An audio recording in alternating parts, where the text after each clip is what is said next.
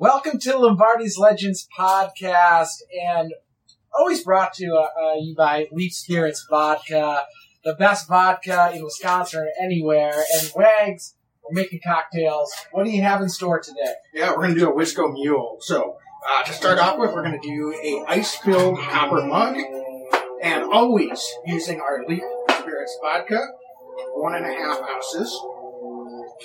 And this is a really simple drink. You can do this at any tailgate. And then we're going to do a little splash of Cointreau or Grand Marnier. And then just spill with your favorite ginger beer, about 4 ounces. Garnish with a lime. And even when the kids are screaming in the tailgate, the drink tastes delicious. Here you go. Let me try. Anybody who's a parent knows you got to have one once in a while. Go Pack, go. Go Pack, go.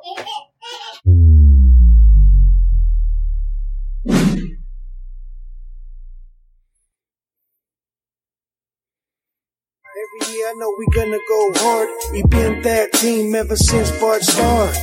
All my cheese heads go Pack go. Ain't showing no mercy, cutting no slack, no. I ain't a bad sport and I'll even wish you good luck. Only thing I will. Good evening and welcome to Lombardi's Legends podcast on a spectacular Halloween night. And of course, always joining me is Dane. We are recording this live on our Facebook, Twitter, YouTube channel, or if you're listening later. Dane, I say that this version of the Packers season has definitely turned into a haunting nightmare. So, folks, if you're joining us in the chat, I think, go ahead and give us a version of your favorite Halloween movie, scary movie title, with the Packers theme to it. I'm just going to go with Nightmare at 1265 Lombardi Avenue. And Dane, you can think about it and give us yours maybe in a little bit, but how are you doing here this evening? I've been better from a Packer perspective, Wags. You talk about it. It's fitting that it's Halloween. The Packers, I don't think, have won in about a month now. I can't remember the last time we've kind of hit this kind of dip. It was another pretty sad performance by the team. I mean, there might have been some positives here or there, but anytime you're losing a game on national TV that you really never had a chance in the game, it wasn't there for the Packers yet again last night. Maybe we can find some silver linings, but I'll tell you what, man, coming into this, expecting a championship-style season, and now this is what we're getting. It's a really unfortunate turn of events, and 4 losses in a row. That ties, including playoffs, what the losses have been some of the last few years. So just a really tough way to start this year. And it's not even a start anymore. We're in the middle of the year, and it's just might just be what this Packers team is. Yeah, absolutely. And while, Dane, you could say there's some silver lining and the team perhaps did some things yesterday that points to, okay, well, if they can start doing some of those things moving forward, it seems like at the same time they take one step forward with the offense and perhaps 2 back with their defense.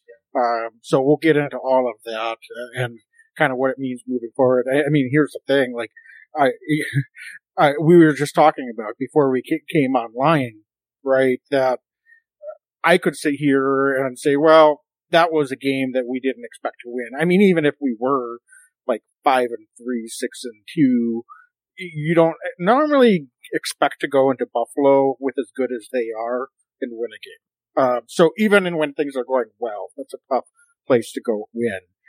But, you know, when you look at the totality of it, we're not looking for moral victories, right? And this is a team that we expected to be a contender, and it doesn't look like they are right now. Now, there's still a chance, but we need to stack some wins in the left-hand column, or this is going to get away from us pretty quickly. Some would say it already has. It's not like the season's over, but they're going to have to go out there and go on a run here and really do some work to dig themselves out of this hole.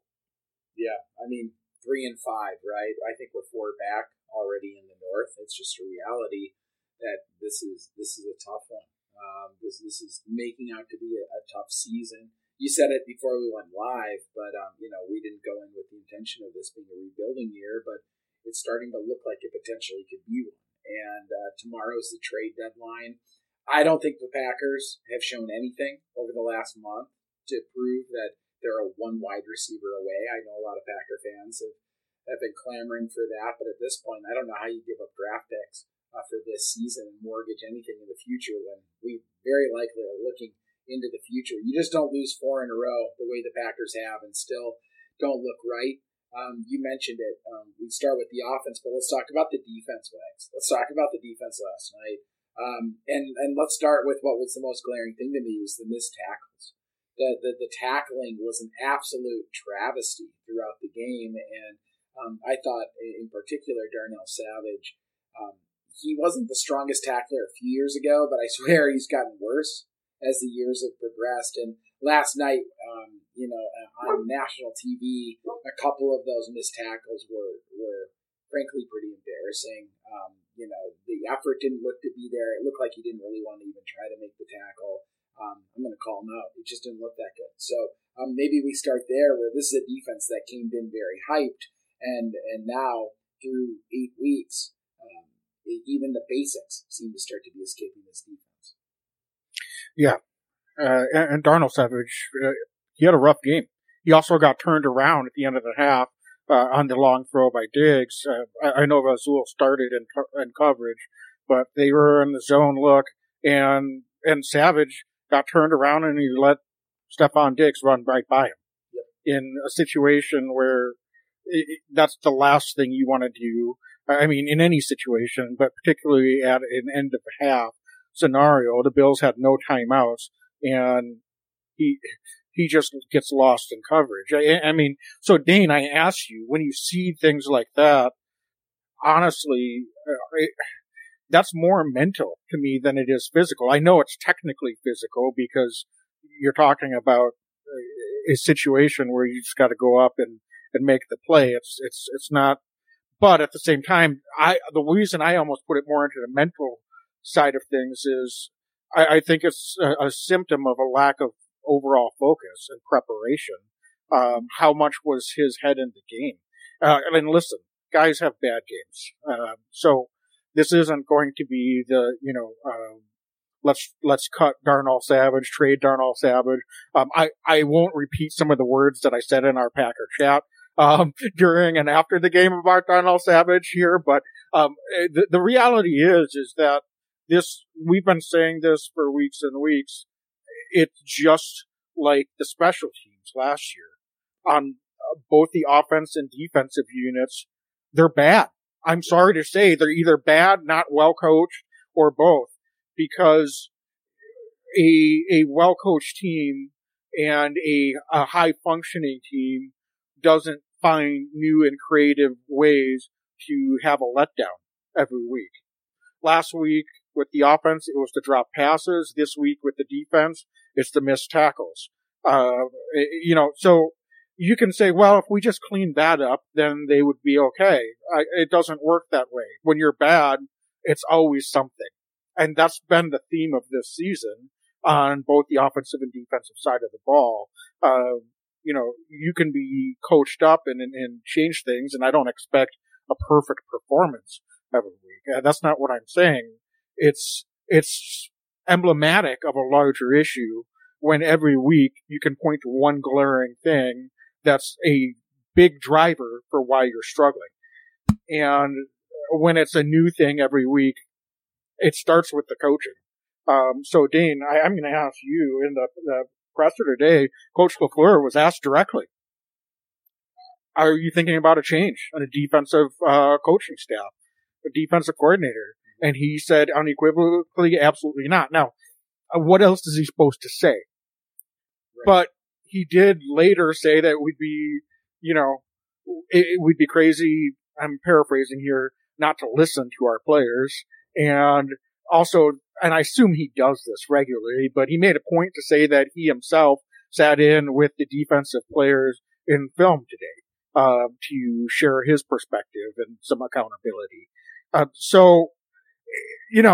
Reading between the lines, what are your thoughts on that? Because Certainly the offense has had its share of struggles, but so it's hard to just point the blame at the defense, but that was the side of the ball that was supposed to be the top 5 unit this year and was really going to carry this team until hopefully the offense could figure it out over the course of the season. So what do you think? Because I think you and I both have really defended the defense quite a bit, and I to some extent that still holds.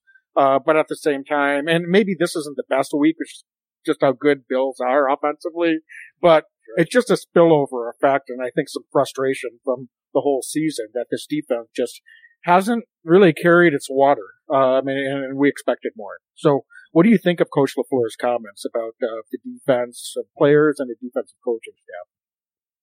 Well, I imagine at this point LaFleur's not looking to just start a revolving door at defensive coordinator. And I get that to a certain extent. I also think that him sitting in today, he's trying to get control of the locker room and make sure he doesn't lose his team. That's what I think. I watched the halftime interview they had with him. He looked absolutely flabbergasted last night. He really did.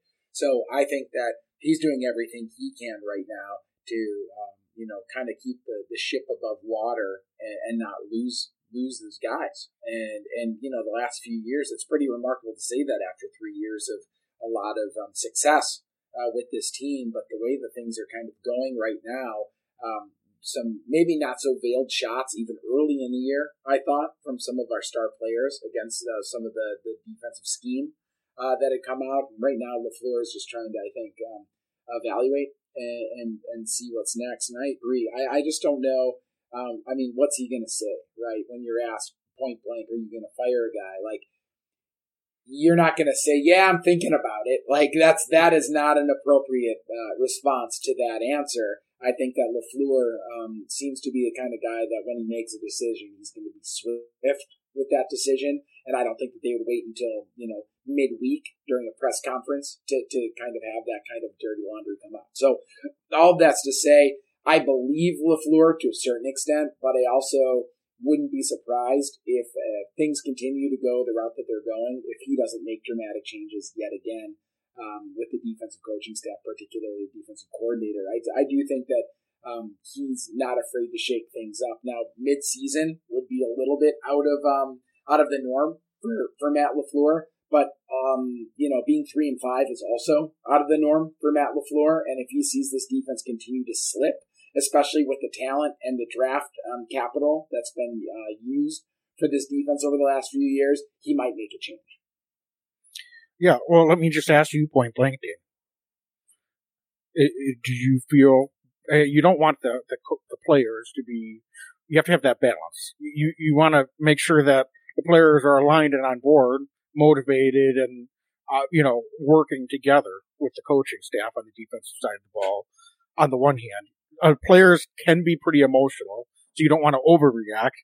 But as you just said, we're 3-5. Defense has underperformed this whole year.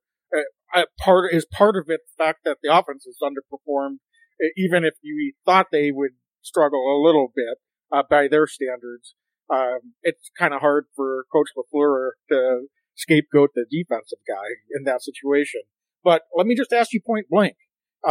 Based on his body of work, we've had 27 games of Coach Berry as defensive coordinator. Is he the guy?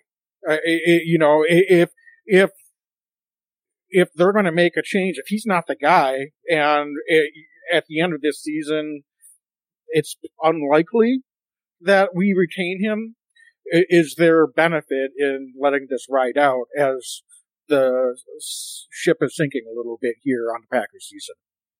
I don't even know if he was the guy when he got hired. I think the guy coaching Wisconsin Badgers was somebody that they would have liked to have interviewed, and he decided to stick where he was. And I'm not sure if at the time Berry was necessarily Matt LaFleur's first or maybe even second pick. So the question becomes, reading the tea leaves and looking long term. Are they looking? Does LaFleur think that he can target somebody in the off season that's going to come in here, and it feels good to say let's get rid of a guy, but who are you going to replace him with? That's always the big question mark. But that being said, when you're 3-5, they're probably not making this move. If they're 3-7, they might be making this move, and that's just a reality. So Wags, I would be they're surprised. 3-7. The season's over. Not, with all respect, like I hear what you're saying, but like, at what point are you just sitting on the move and just letting it ride out? Like, I'm not saying they need to completely push the panic button. What I'm asking you, Dane, is over 27 games, in your mind, has Coach Berry proven to you that he can run a top-flight defense? No, he hasn't. And he also hasn't, through the body of his work as a defensive coordinator prior to Green Bay.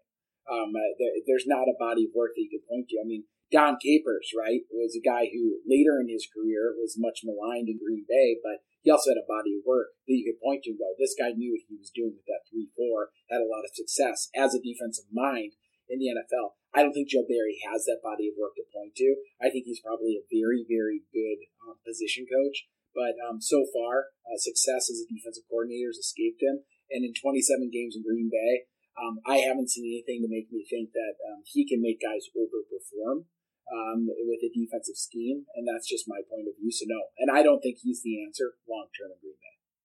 Yeah, he got a little bit of pass last year, quite honestly, because of the injuries. Yeah, absolutely. So you can't go to that excuse. Now, Packers got a little bit dinged up yesterday. Luckily, it doesn't look like anything that'll be long term impacting on the defensive side of the ball. But I agree with you, Dane. And that's why I'm pressing on this question, and I think a lot of other fans are as well. It's while I do think it's hard to scapegoat the defensive side of the ball, again, that was supposed to be our premier unit, and they haven't played anywhere close to it. They've got six or seven first round picks. Devondre Campbell, all pro last year. Unfortunately, he hasn't played quite to that level this season. Rasul Douglas, Pro Bowl alternate last season, just hasn't played quite as well. Are they, is a Rasul Douglas in the right position? That's another question. Yeah. You're asking scheme, and last night, just to get into the game, I know a lot of fans are frustrated that we didn't have Jair Alexander shadowing Diggs last night, and he's the best receiver. And Jair Alexander didn't really line up against him all that often. Most of the damage Diggs did was against other corners. And those guys need to play better too. But at the same time, you've got the highest paid cornerback in the NFL. And it seems like the Packers are running a scheme that they're not putting him in a position to play against the premier wide receiver on our opposing teams. So you can defend it's hard to play a lot of man coverage. That's what they have said this season. And then last night, I get it with Josh Allen at quarterback and what he can do with his legs. Playing man and having your back to the line of scrimmage isn't always for the best, but there's other ways to scheme up looks and put your defense in a position to be successful. That's what they're being paid to do. And it seems like Coach LaFleur, with all respect, has a lot of excuses, and it's running a little bit thin, I think, to both myself and a lot of other Packer fans. When he gets up there and he says, well, we can't do that because of what Josh Allen can do with his legs. Well, we ran a soft zone and he still killed us with his legs last night, multiple times. So what they were doing wasn't working. So Dane, I asked you, at what point are you going to just continue to run out the same scheme that doesn't seem to be playing to the personnel, the strength of personnel, isn't necessarily getting them motivated and, playing with physicality and together. But they seem to be playing more for themselves, to be quite honest, a lot of times. And to me, that's on the coaches. So I don't know. My patience is running a little bit thin. So I don't know what your thoughts are on what they were doing from a coverage standpoint. It makes no sense. Honestly, it makes no sense to me. You said it. They paid Jair Alexander a lot of money. Listen, if you don't want to play your best players, then let's not pay top flight money for guys, right? Because it just doesn't make sense to me. If you're going to pay a guy top cornerback money, you got to trust the guy. Or otherwise, why are we investing in him? Why have we done what we've done with Jair Alexander? It just doesn't make any sense to me. And I'll tell you what I feel like this Joe Barry defense and this scheme has become is they're afraid to do anything well. So instead, they just roll guys out to do a bunch of different things okay, to try to be, I don't know if it's cute, I don't understand it, but why not just try to take away the number one wide receiver and then do everything else, right? But why don't we just try to take away their best player, the best of our ability with our number one corner? Instead, we seem to try to scheme things up. We play the soft zone and, we get cooked a little bit here, a little bit there. We miss some tackles and then we just get torched. It just doesn't really make sense to me. And that's where my frustration comes in is what does this defense do well? What are they hanging their hat on? And I don't know what that is at this point. And you can probably say that about this entire football team, outside of maybe the run game last night, is what are you doing well? Let's just define who we are, and then we can figure out the rest of it. But we're not doing that right now. So right now, we're just kind of average to below average across the board defensively, and it's just frustrating to watch. Yeah, average to bad defenses react to what the opponents are doing to them. Yes, spot on. We came into the season talking about how the talent on this defense would give the coaching staff an opportunity to dictate terms and make the offenses we're facing react to what the defense is doing. And you're so spot on, Dane. We're still playing as if we've got personnel that is a lower half of the league level of talent. And if you're playing tentative and reactionary, your players, if you scheme that way, your players are going to play that way. So, yeah, that's why I'm ready. I'm sorry if it's, we talked about last week. We don't like to call for a guy's job and Amari Rodgers. But again, where's the accountability?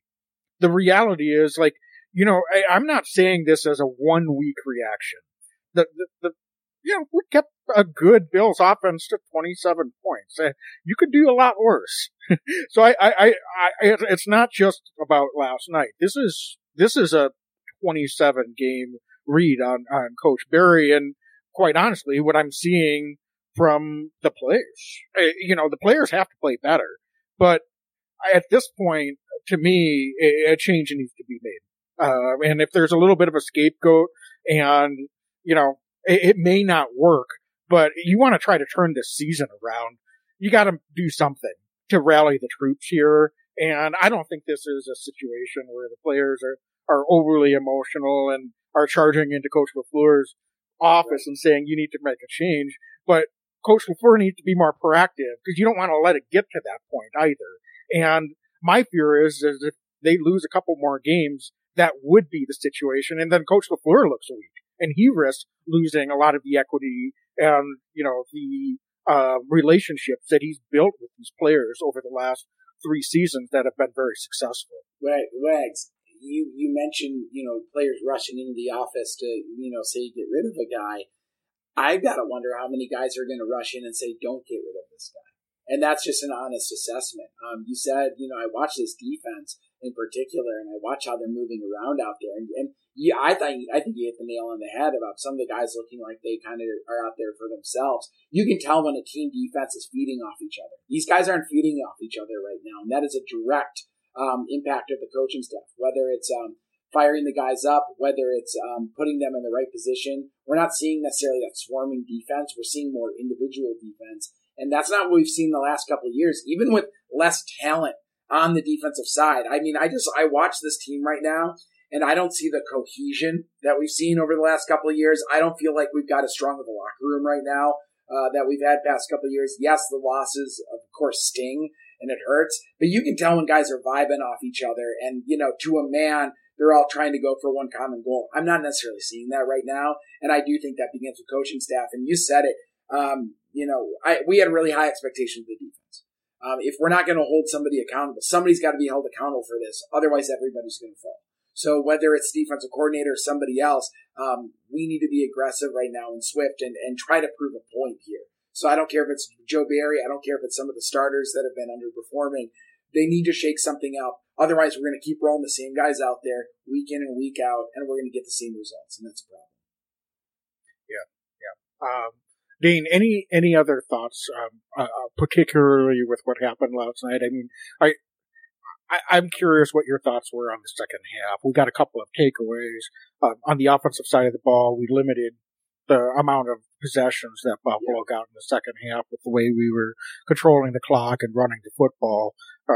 Unfortunately, we needed to start that game plan, a quarter and a half earlier than we did. So when you fall behind by as much as you did, that game sort of reminded me of the Bears-Packers game in week 2 in reverse, where we were the Bears and the Bills were the Packers. We never seriously threatened. It was nice to get a little bit of rhythm offensively. That's all well and good. Maybe we started to build a little bit of an identity running the football. So we'll talk about the offensive side, but, I didn't think, not to take anything away from the defense, but honestly, I didn't think there was anything that they did that was dominating, that you said, wow, they held the Bills to 3 points. The Bills made a couple of mistakes. I just didn't think they played very well offensively in the second half. Josh Allen threw us a couple of interceptions, and takeaways are part of the game, but they were moving up and down the field still. And just, I think I saw on Twitter, Andy Herman, said that the Bills were playing with their food. I think that might be a little bit of a way to put it. So it's, so I'm just curious what your thoughts were on the second half. Am I being too hard on them and they made adjustments and they played a lot better, or was it just, a little bit circumstantial and the Bills just kind of sleepwalking through the second half? Well, Legs, you asked about titles. My mom commented tonight. She said Halloween titles, child's play. It feels like it, unfortunately. Mom, gotta give my mom a shout out. Wags, what do you think? We pay some bills, and then we come back and we talk a little bit about this second half, and we talk about, what we saw out of them. Because I'd love to hear your takes as well. All right, very good. So let's talk about DraftKings Sportsbook. DraftKings, of course, the official sports betting partner of the NFL. And Dane, I think one of the things that we could have had last night, had we gotten a score late in the game, Mason Crosby would have been lining up for an onside kick. Chances of getting the ball back would have been extremely slim. Our pulses would have still been racing. He would have kicked it off and watched as the ball lands. And you know what? It's just as hypothetical as if that had actually happened, because it didn't. So unfortunately, but every play would be exciting like this on DraftKings Sportsbook. And they're unbeatable offers. Right now, new customers can make any $5 bet in the NFL game. You get $200 in free bets if your team wins. Legs, check it out too. In addition to the usual bets, everyone can boost their winnings with DraftKings stepped up same game parlays. Wags, I don't know about you, but your boy Derrick Henry yesterday did a heck of a job in fantasy football. Had a big day. Kamara had a big day. I mean, it's just so much fun what you can do with DraftKings. And to make things even sweeter, you can throw down on stepped up same game parlays once per game day all season long. Yep. And I have Derrick Henry, and I'm trying to come back on Monday Night Football. And unfortunately, the Browns want to run trick plays and have Amari Cooper throw interception. So it's not helping my cause. Oh, really? I didn't see that. Yeah. So anyway, download the DraftKings Sportsbook app now and use promo code TPPN to get $200 in free bets if your team wins. Just place a $5 bet in any football game, only at DraftKings Sportsbook, using code TPPN. Minimum age and eligibility restrictions apply. See show notes for details. All right, so Dave, getting back to the discussion. Yeah, I'm really, I want to talk a little bit about this second half, and I'm going to look at a positive right away because, they ran the ball. I don't know what else to tell you. They ran the ball. Finally, they ran the ball. I thought Aaron Jones looked phenomenal. This is what we were looking for now. With the caveat that the Bills were not playing the Packers totally in the second half. They were also playing the clock, and they were letting this clock run down. I mean, that's a reality. That's a reality. And anybody who says otherwise, I mean, I'll disagree. That being said, this is going to sound wild, but the fact that the Packers offensive coaching staff just stuck to the run, I liked it. I would like to see the Packers continue their stubbornness as the season wears on, because I do think that this is the identity that we should be looking for out of the offense. Now, granted, I don't want to be down 20 points trying to run the ball every week, but if I can take one very minor silver lining out of this week, it is that the Packers were consistently running the football unabashed. Didn't matter what the score was, didn't matter anything else. They stuck with something that worked. And we've seen in past weeks, in games where, the score was still in doubt, the Packers would run the ball once or twice and then just get away from it and go 3 and out shortly thereafter with a couple throws. So if the Packers consistently run the ball, I do think they have a chance to win more football games playing more of the style of the offense that they did yesterday. Now, is that going to continue? It remains to be seen. But I was really glad that we didn't see Rodgers just sitting back there chucking the ball 3 times, 3 and out, 3 and out, 3 and out, because that would have been even more maddening. So it was nice to see them at least get something going. Yeah. Speaking of Aaron, statistically, he didn't have his best game, but I thought he had some of his best downfield throws that we've seen all season. So that was one other silver lining. I would say that, unfortunately, as much as I was pleased to see them move the football, and we talked about going into the game, even on some of the possessions that they didn't score, they were moving the chains, and that's what they had to do. In the first half, unfortunately, they just didn't finish enough series. They needed to finish 1 or 2 more series to keep the ball away from Buffalo and put a few more points on the board. Putting 7 points up in the half against Buffalo, it's just not going to do it. So that first half was what really killed them. I think, honestly, if they had been able to finish off their last series, that keeps, I know Buffalo just got 3 before the half, but that could be a slightly different ball game even if it's just 21-10 versus 24-7 at the half. So you can quibble with Coach LaFleur's 4th down decisions and not giving Mason Crosby a chance to kick field goals. Dane, I don't know if you have any thoughts. I personally didn't have an issue with either of those decisions in the moment. This was a game that you knew that we were going to need to put up points to be able to keep up to Buffalo. And it's a lot of 24/7 hindsight to say, well, those 2 field goals sure would have been nice. The Packers had the ball at the end.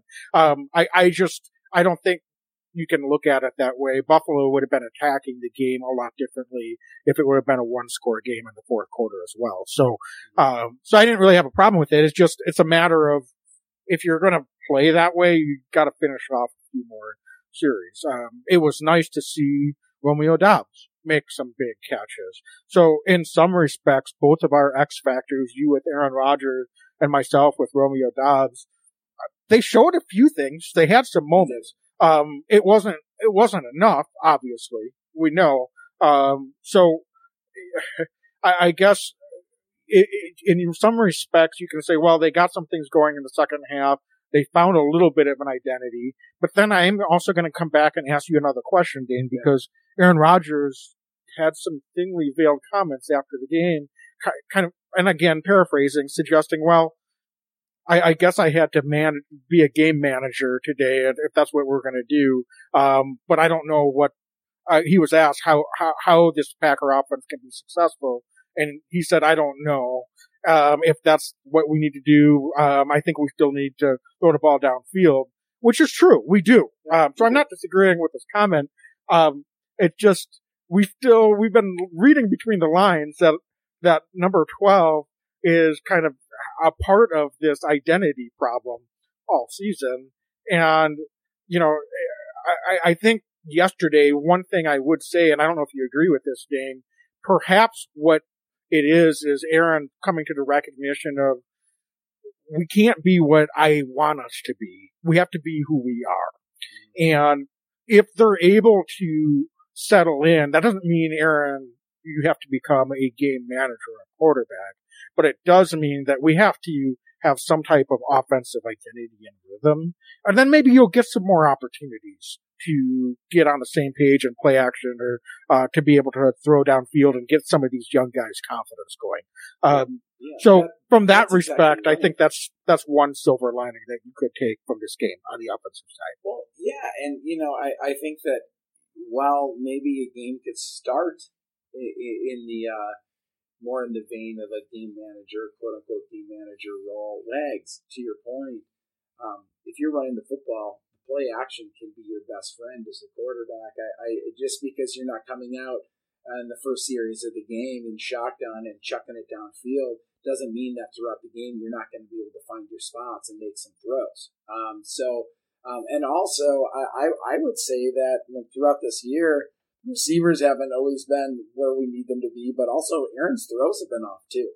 He's missed a lot of receivers throughout this season. So if they can settle in a little bit more and run the ball, and Aaron can pick his spots and find open receivers like he was able to do yesterday, last night, then I think that as a whole, the offense could benefit, but it could be a symbiotic relationship. Aaron Rodgers could benefit individually off of their strong running game as well, because I do think he would open up more passing lanes for him to be able to find his open receivers. So I would hope that he's going to lean into this, because if he does want to sit back there and throw 30, 40 times a game, not that that's necessarily what you're suggesting, but that's just not where this offense is at right now, and that's not where it's going to be probably for the remainder of the season. But if they do settle in, run the ball, some short passes, find your spots for some big plays, do that RPO, he might have a chance to have some pretty big games still for this year.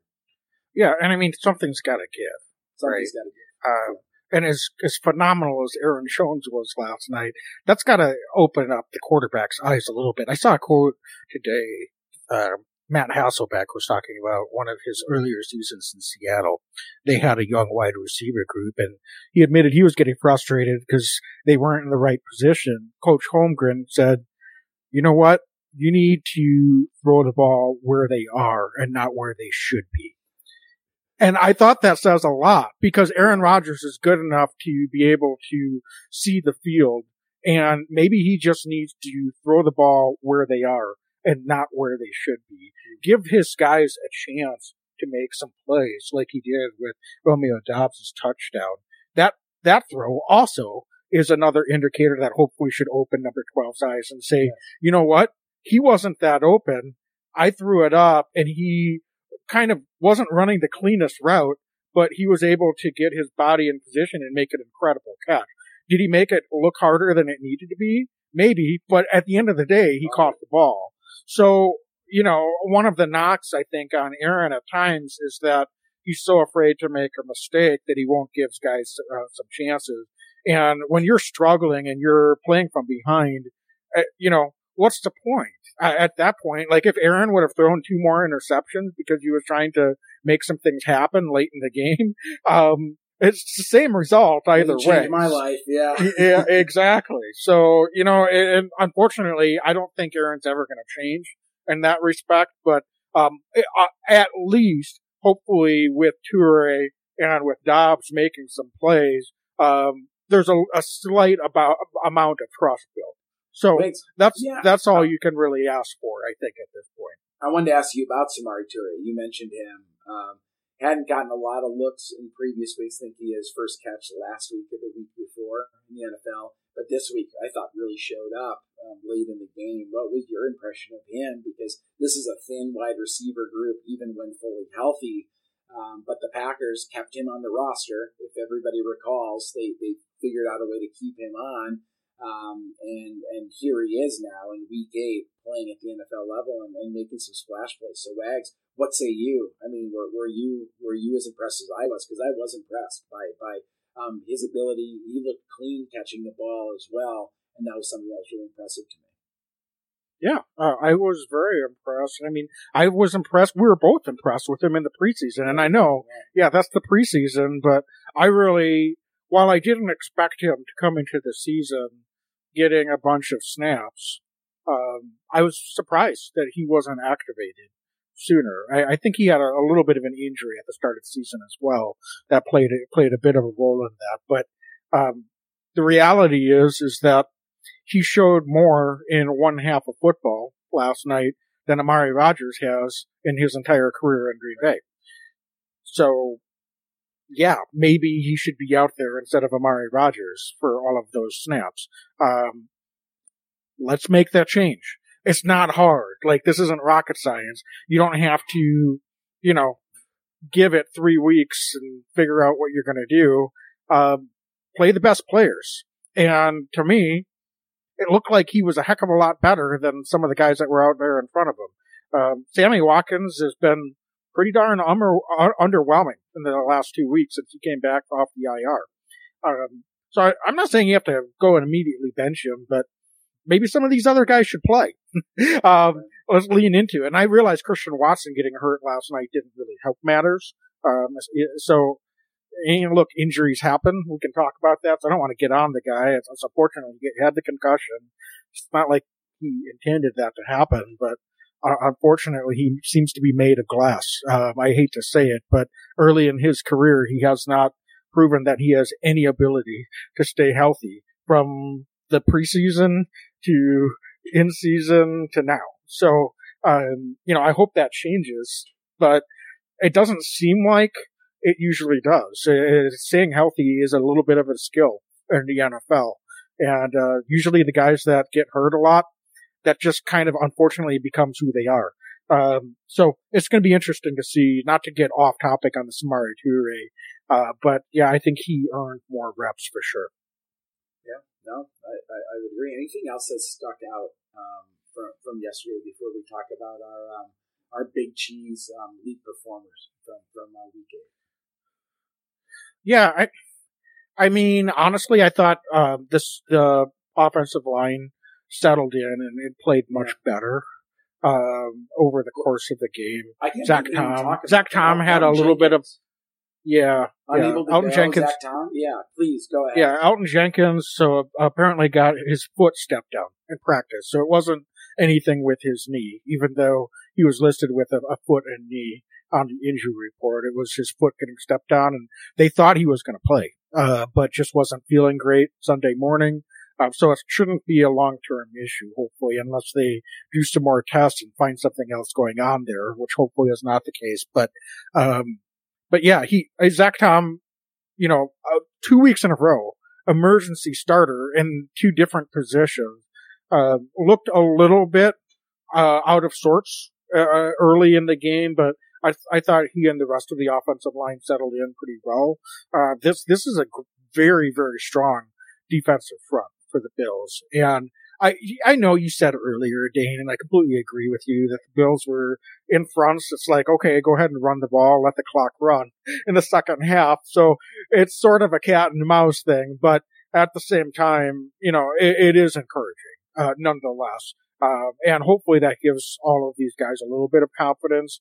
And we'll see, though. This isn't a situation where we're going to sit here after next week's game against Detroit and say, well, they played a little bit better, but fell just short. Maybe the season will turn around. It starts now. They're either going to go and put together some wins. It's not just about playing better football. You got to go out there and get some wins. And so we'll see. But, yeah, I think the offensive line to some degree at least has some identity and something to build on. And hopefully Elgton Jenkins is healthy and ready to go this week. Yes. And it's 2 weeks in a row. And it was good to see Bakhtiari back out there, right? I mean, there are some pluses with that offensive line. And I think, I'll just say it, I think Zach Tom's going to be a pretty good player for this Packers team long term. The fact, as you mentioned, to be able to spot start as a rookie at left tackle and left guard in back-to-back weeks at the NFL, not necessarily expecting to play either of those times, and to be thrown into the Wolves the way he did against really good defensive talent. This dude's going to be able to play. He's going to be a starter for the Packers as soon as next year, consistently somewhere on that offensive line. Yeah, absolutely. So, yeah, I don't really have anything else on the offense. Dane, I think it's time, unless you have anything else to add, to get to... I'm just going to flip ahead. to the defensive side quick as well. I thought Eric Stokes, it looked like he got pulled yesterday. So that was just kind of a fascinating thing to see them yanking in Keyshawn Nixon getting a lot of looks. And honestly, I thought Savage would get pulled for Rudy Ford or somebody else's safety. It didn't look like he did. But, we talked about accountability from the coaching staff. I'm certain some of the guys, everybody notices on that team when somebody gets yanked that way. I'll be curious to see if the Packers continue to kind of work that and pull those strings a little bit as the season progresses. But I think it's important. If guys aren't performing, we need to be able to put somebody else in there, even if it's to prove a point to the defense or the offense. Yeah. And Coach LaFleur, he didn't pile on Savage by any means, but he didn't exactly defend him either. He just said, those are plays that he's got to make. There's no ifs, ands, or buts about it. You've got to clean up and make those tackles. So, they all understand what the stakes are and what needs to be done. So yeah, to your point, Dean, does it mean actually taking the next step and putting someone else in there? I'm not exactly sure I want to see another performance like that out of Darnell Savage. Honestly, unfortunately, he's just not the player that he was 2 years ago. So what do you do then at that point? There could be some tough questions being asked. There's no doubt about that. But we've got to do something. We can't just sit back and say, well, we can play better. Otherwise, whether that's changes on the coaching staff, changing personnel-wise, whatever it is, I think we need to see some action. Does Savage remind you a little bit, maybe not in style of play, but kind of some of the same issues that we're now having with HaHa Clinton-Dix? I remember HaHa his first couple of years, there were moments, and then started missing tackles and just seeming to be a step off, and seeing some of the same trends with Darnell Savage. Last night, in particular, I was like, that reminded me a lot of HaHa Clinton-Dix later in his tenure in Green Bay. Just something I was noticing some parallels yesterday. Yeah, the lack of focus, I think, would be in preparation, and not being in the right place on the field, having very little interest in making tackles. Is that reflective of the player that Darnell Savage is or could be? I don't know. His play on the field this season hasn't exactly given me a lot of confidence that he is a top flight player. We're not talking about a guy that's in his first or second season. That's the issue at this point. And so I don't know what that is. Is this someone that, I don't know, HaHa Clinton-Dix, how interested was he in his craft and did he love football? I don't know. Only he could answer that question. I don't think it's fair. I never want to question guys for their desire, but we would also be kidding ourselves if we think that every guy on that 53-man roster across the NFL is passionate about playing football. There are guys that are just there for the paycheck. They're supremely talented, but if they're not getting better at a certain stage of their career and, sorry to say, seems like they're just going through the motions, it gives me a lot of pause. And then at that point, are you better off addition by subtraction and playing the lesser talented guy that is going to be locked in and be doing everything he can to preserve his place on the team and on the field? It's a tough question, but I think, at a certain point, I would say, yeah, you probably would be better off. So I don't know if we're at that point with Darnell Savage, but he's going to have to turn things around in a hurry.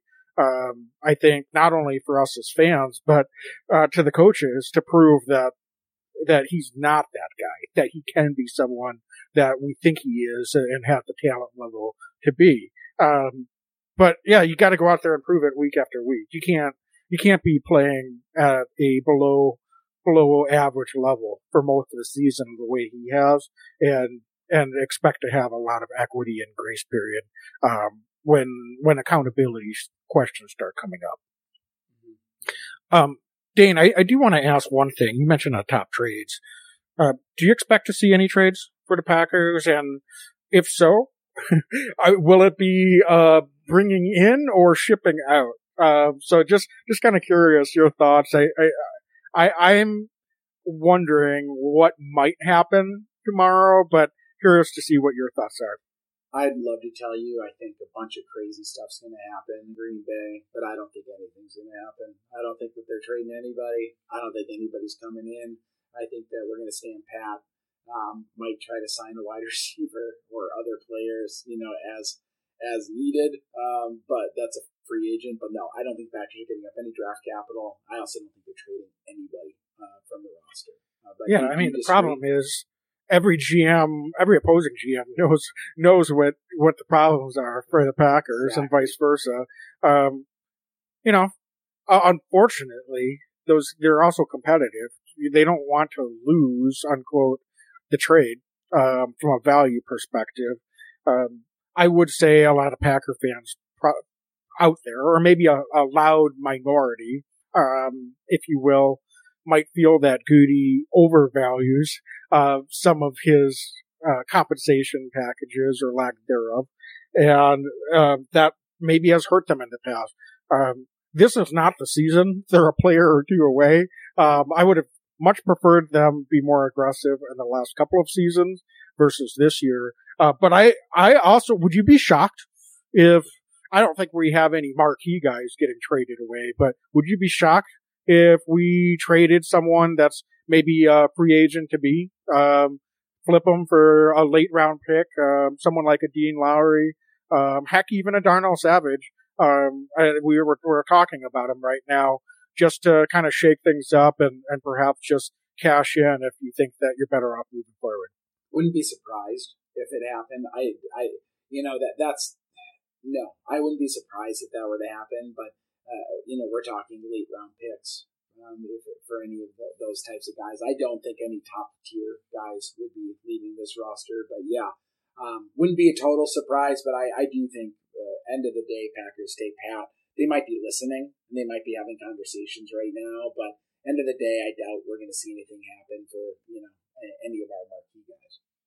Yeah, so I would say on the Lombardi's Legends hope-o-meter, we're probably more on the side of it would be far more surprising if the Packers traded, and you see the headlines that, the Packers traded for DJ Moore or Brandon Cooks tomorrow, then I'd be if shocked nothing if that happened. Honestly, I'd be way more shocked than Dean Lowry getting traded on the shock-o-meter for sure. I think the most likely thing to happen is player that you've never heard of gets added to the practice squad. Yeah. So, all right, Dane, I think we should get to our Leap Spirits Players of the Week segment. Of course, Leap Vodka and Leap Spirits is only in Wisconsin. If you want to find Leap Vodka or Leap and Lemonade in a retail store or restaurant near you, go to leapspirits.com and click on Find Leap Vodka. So, Players of the Week, Dane. I'm going to lead this off. On the offensive side of the ball, as I mentioned earlier, you could say that our X Factors, Aaron Rodgers and Romeo Doubs, certainly had some moments last night. I think it was just moments, and to me, offensively, my clear player of the week was Aaron Jones, and 24 touches last night, and was able to be effective running the ball over 7.5 yards a carry. Was involved as a receiver, and he was the engine of this whole Packers offense, and it's hard to a bitter pill to swallow in another losing effort, but finally we gave Aaron Jones the touches that we've all been clamoring for, and you know what? He delivered. So for me, it's Aaron Jones as the player of the week on the offensive side of the ball, but I don't know if you have any other guys that you want to throw out there as a nominee. No, it has to be Aaron Jones. I thought he had one of the better games of his career, in fact, in a losing effort for the team. Aaron Jones played phenomenal football. And so not only is he the Leap Vodka offensive player of Week 8, but who knows, maybe this is a catalyst for more to come. with the coaching staff sticking to the run game and continuing to feed Aaron Jones wherever possible. And wouldn't that be something? If out of a loss in Week 8, a 3-5 Packer team starts to ride the hot hand of Aaron Jones and really feed him, and we can start to win some football games. Wouldn't that be something? So, but I'll tell you what, Aaron Jones absolutely is the offensive leap offensive player of Week 8. I thought he just played phenomenal ball. Wags, how about on the defensive side? I want to hear your take on this as well. Really tough first half for the defense. Second half, obviously things turned a little bit for a number of reasons. But who's your leap spirits defensive player of Week 8? Yeah, I mean, this was a little bit harder. Honestly, for me, it was Preston Smith. He is someone that just continues to do the underappreciated things that don't show up in the box score. His work to try to corral and contain Josh Allen when he ran to his side of the field. He ran him down on one play that I remember, and it's not just one play. He continues to be effective when they run to his side.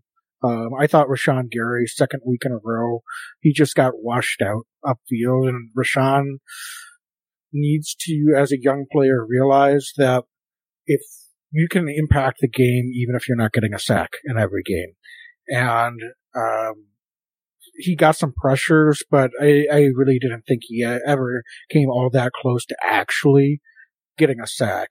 It was like just being in the vicinity. And Preston Smith, meanwhile, I think just does things the right way. And I'm not singling out Rashawn Gary and praising Preston Smith, but just trying to, look at who individually did their job the best. To me, Preston Smith was the guy last night that actually did his job, and that's what we need from all 11 on the defensive side of the ball. There was too many other guys that just were not consistent in doing their jobs, and we didn't even talk about Quay Walker, and I know he felt very badly, rookie, getting caught up in the moment and emotions. It can't happen, though, and that hurt them. Maybe not significantly, actually, given the circumstances of the way the game played out, but the reality is we can't have those things happening. We've already talked about Darnell Savage. Adrian Amos slipped back a little bit last night. Didn't have a glaringly bad performance, but just didn't play to the level that he had the previous couple of weeks.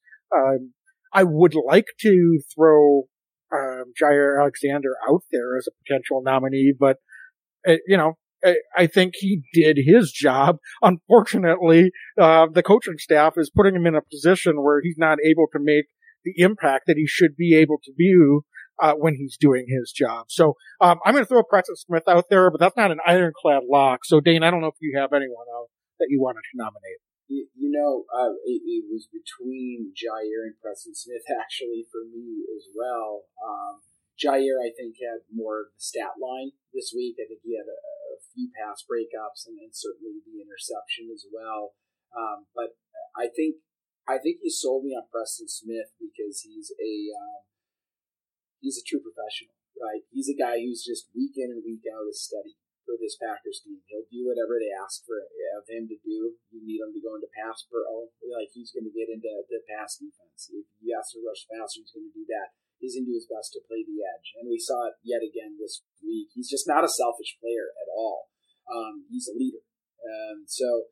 I'm gonna double down on Preston Smith being the Leaf Spirits Defensive Player of Week 8 for all the reasons you said. But I think it goes perhaps even beyond just his performance this week, but just as what kind of leader he is, and he goes by example week in week out for this defense. Yeah, and I think to your point, Jair Alexander was right there for me too. Totally. Obviously, as I said. Certainly an honorable mention with the interception. That's great to see. No matter how you get it, it's nice to see. I just wish for Jair Alexander's sake that when he's having, a good performance and playing good football, that he could just be in a position to have more more of an impact on the game. And I know you could say, well, he made an interception. Well, that's great, but they came out in the first series and he had a pass breakup on the first throw attempt from Josh Allen. And you're like, wow, is this going to be a vintage Jair Alexander game? And they just went away from him. But the Packers scheme allowed the Bills to do that. So I felt like they took Jair Alexander out of the game themselves to a certain extent. And that's what's so disheartening about what they've been doing out there is they're just not putting a stamp on the game and putting these players in a position to dictate and make an impact and utilizing them to the best of their strengths and the best of their abilities. So Jair is being hamstrung to a certain extent. That's my opinion. I think a lot of Packer fans and their frustrations would probably agree with me. Maybe the coaching staff would be able to talk ball and explain things and break things down to help us understand better. But unfortunately, we don't have that luxury. So we're going to continue to armchair quarterback this thing and wish that we could see what we're hoping to see from our star players. Yeah. Wags, so after this week, we head to, we have a matchup with the Detroit Lions. And I know that we'll be previewing it this Thursday evening for those of you that watch live. And of course, many of you who listen to the podcast form of this on Apple Pod or Spotify. So please rate and review us. We're going to be here all season long talking Green Bay Packer football. So coming up next, NFC North Division rival Detroit Lions against the Green Bay Packers. We'll be breaking that thing down Thursday night. Yep. So thanks so much, folks. As always, be legendary and go Pack Go. Go Pack Go. Every year I know we gonna go hard. We been that team ever since Bart started. All my cheese heads go Pack Go. Ain't showing no mercy, cutting no slack, no. I ain't a bad sport and I'll even wish you good luck. Only thing I will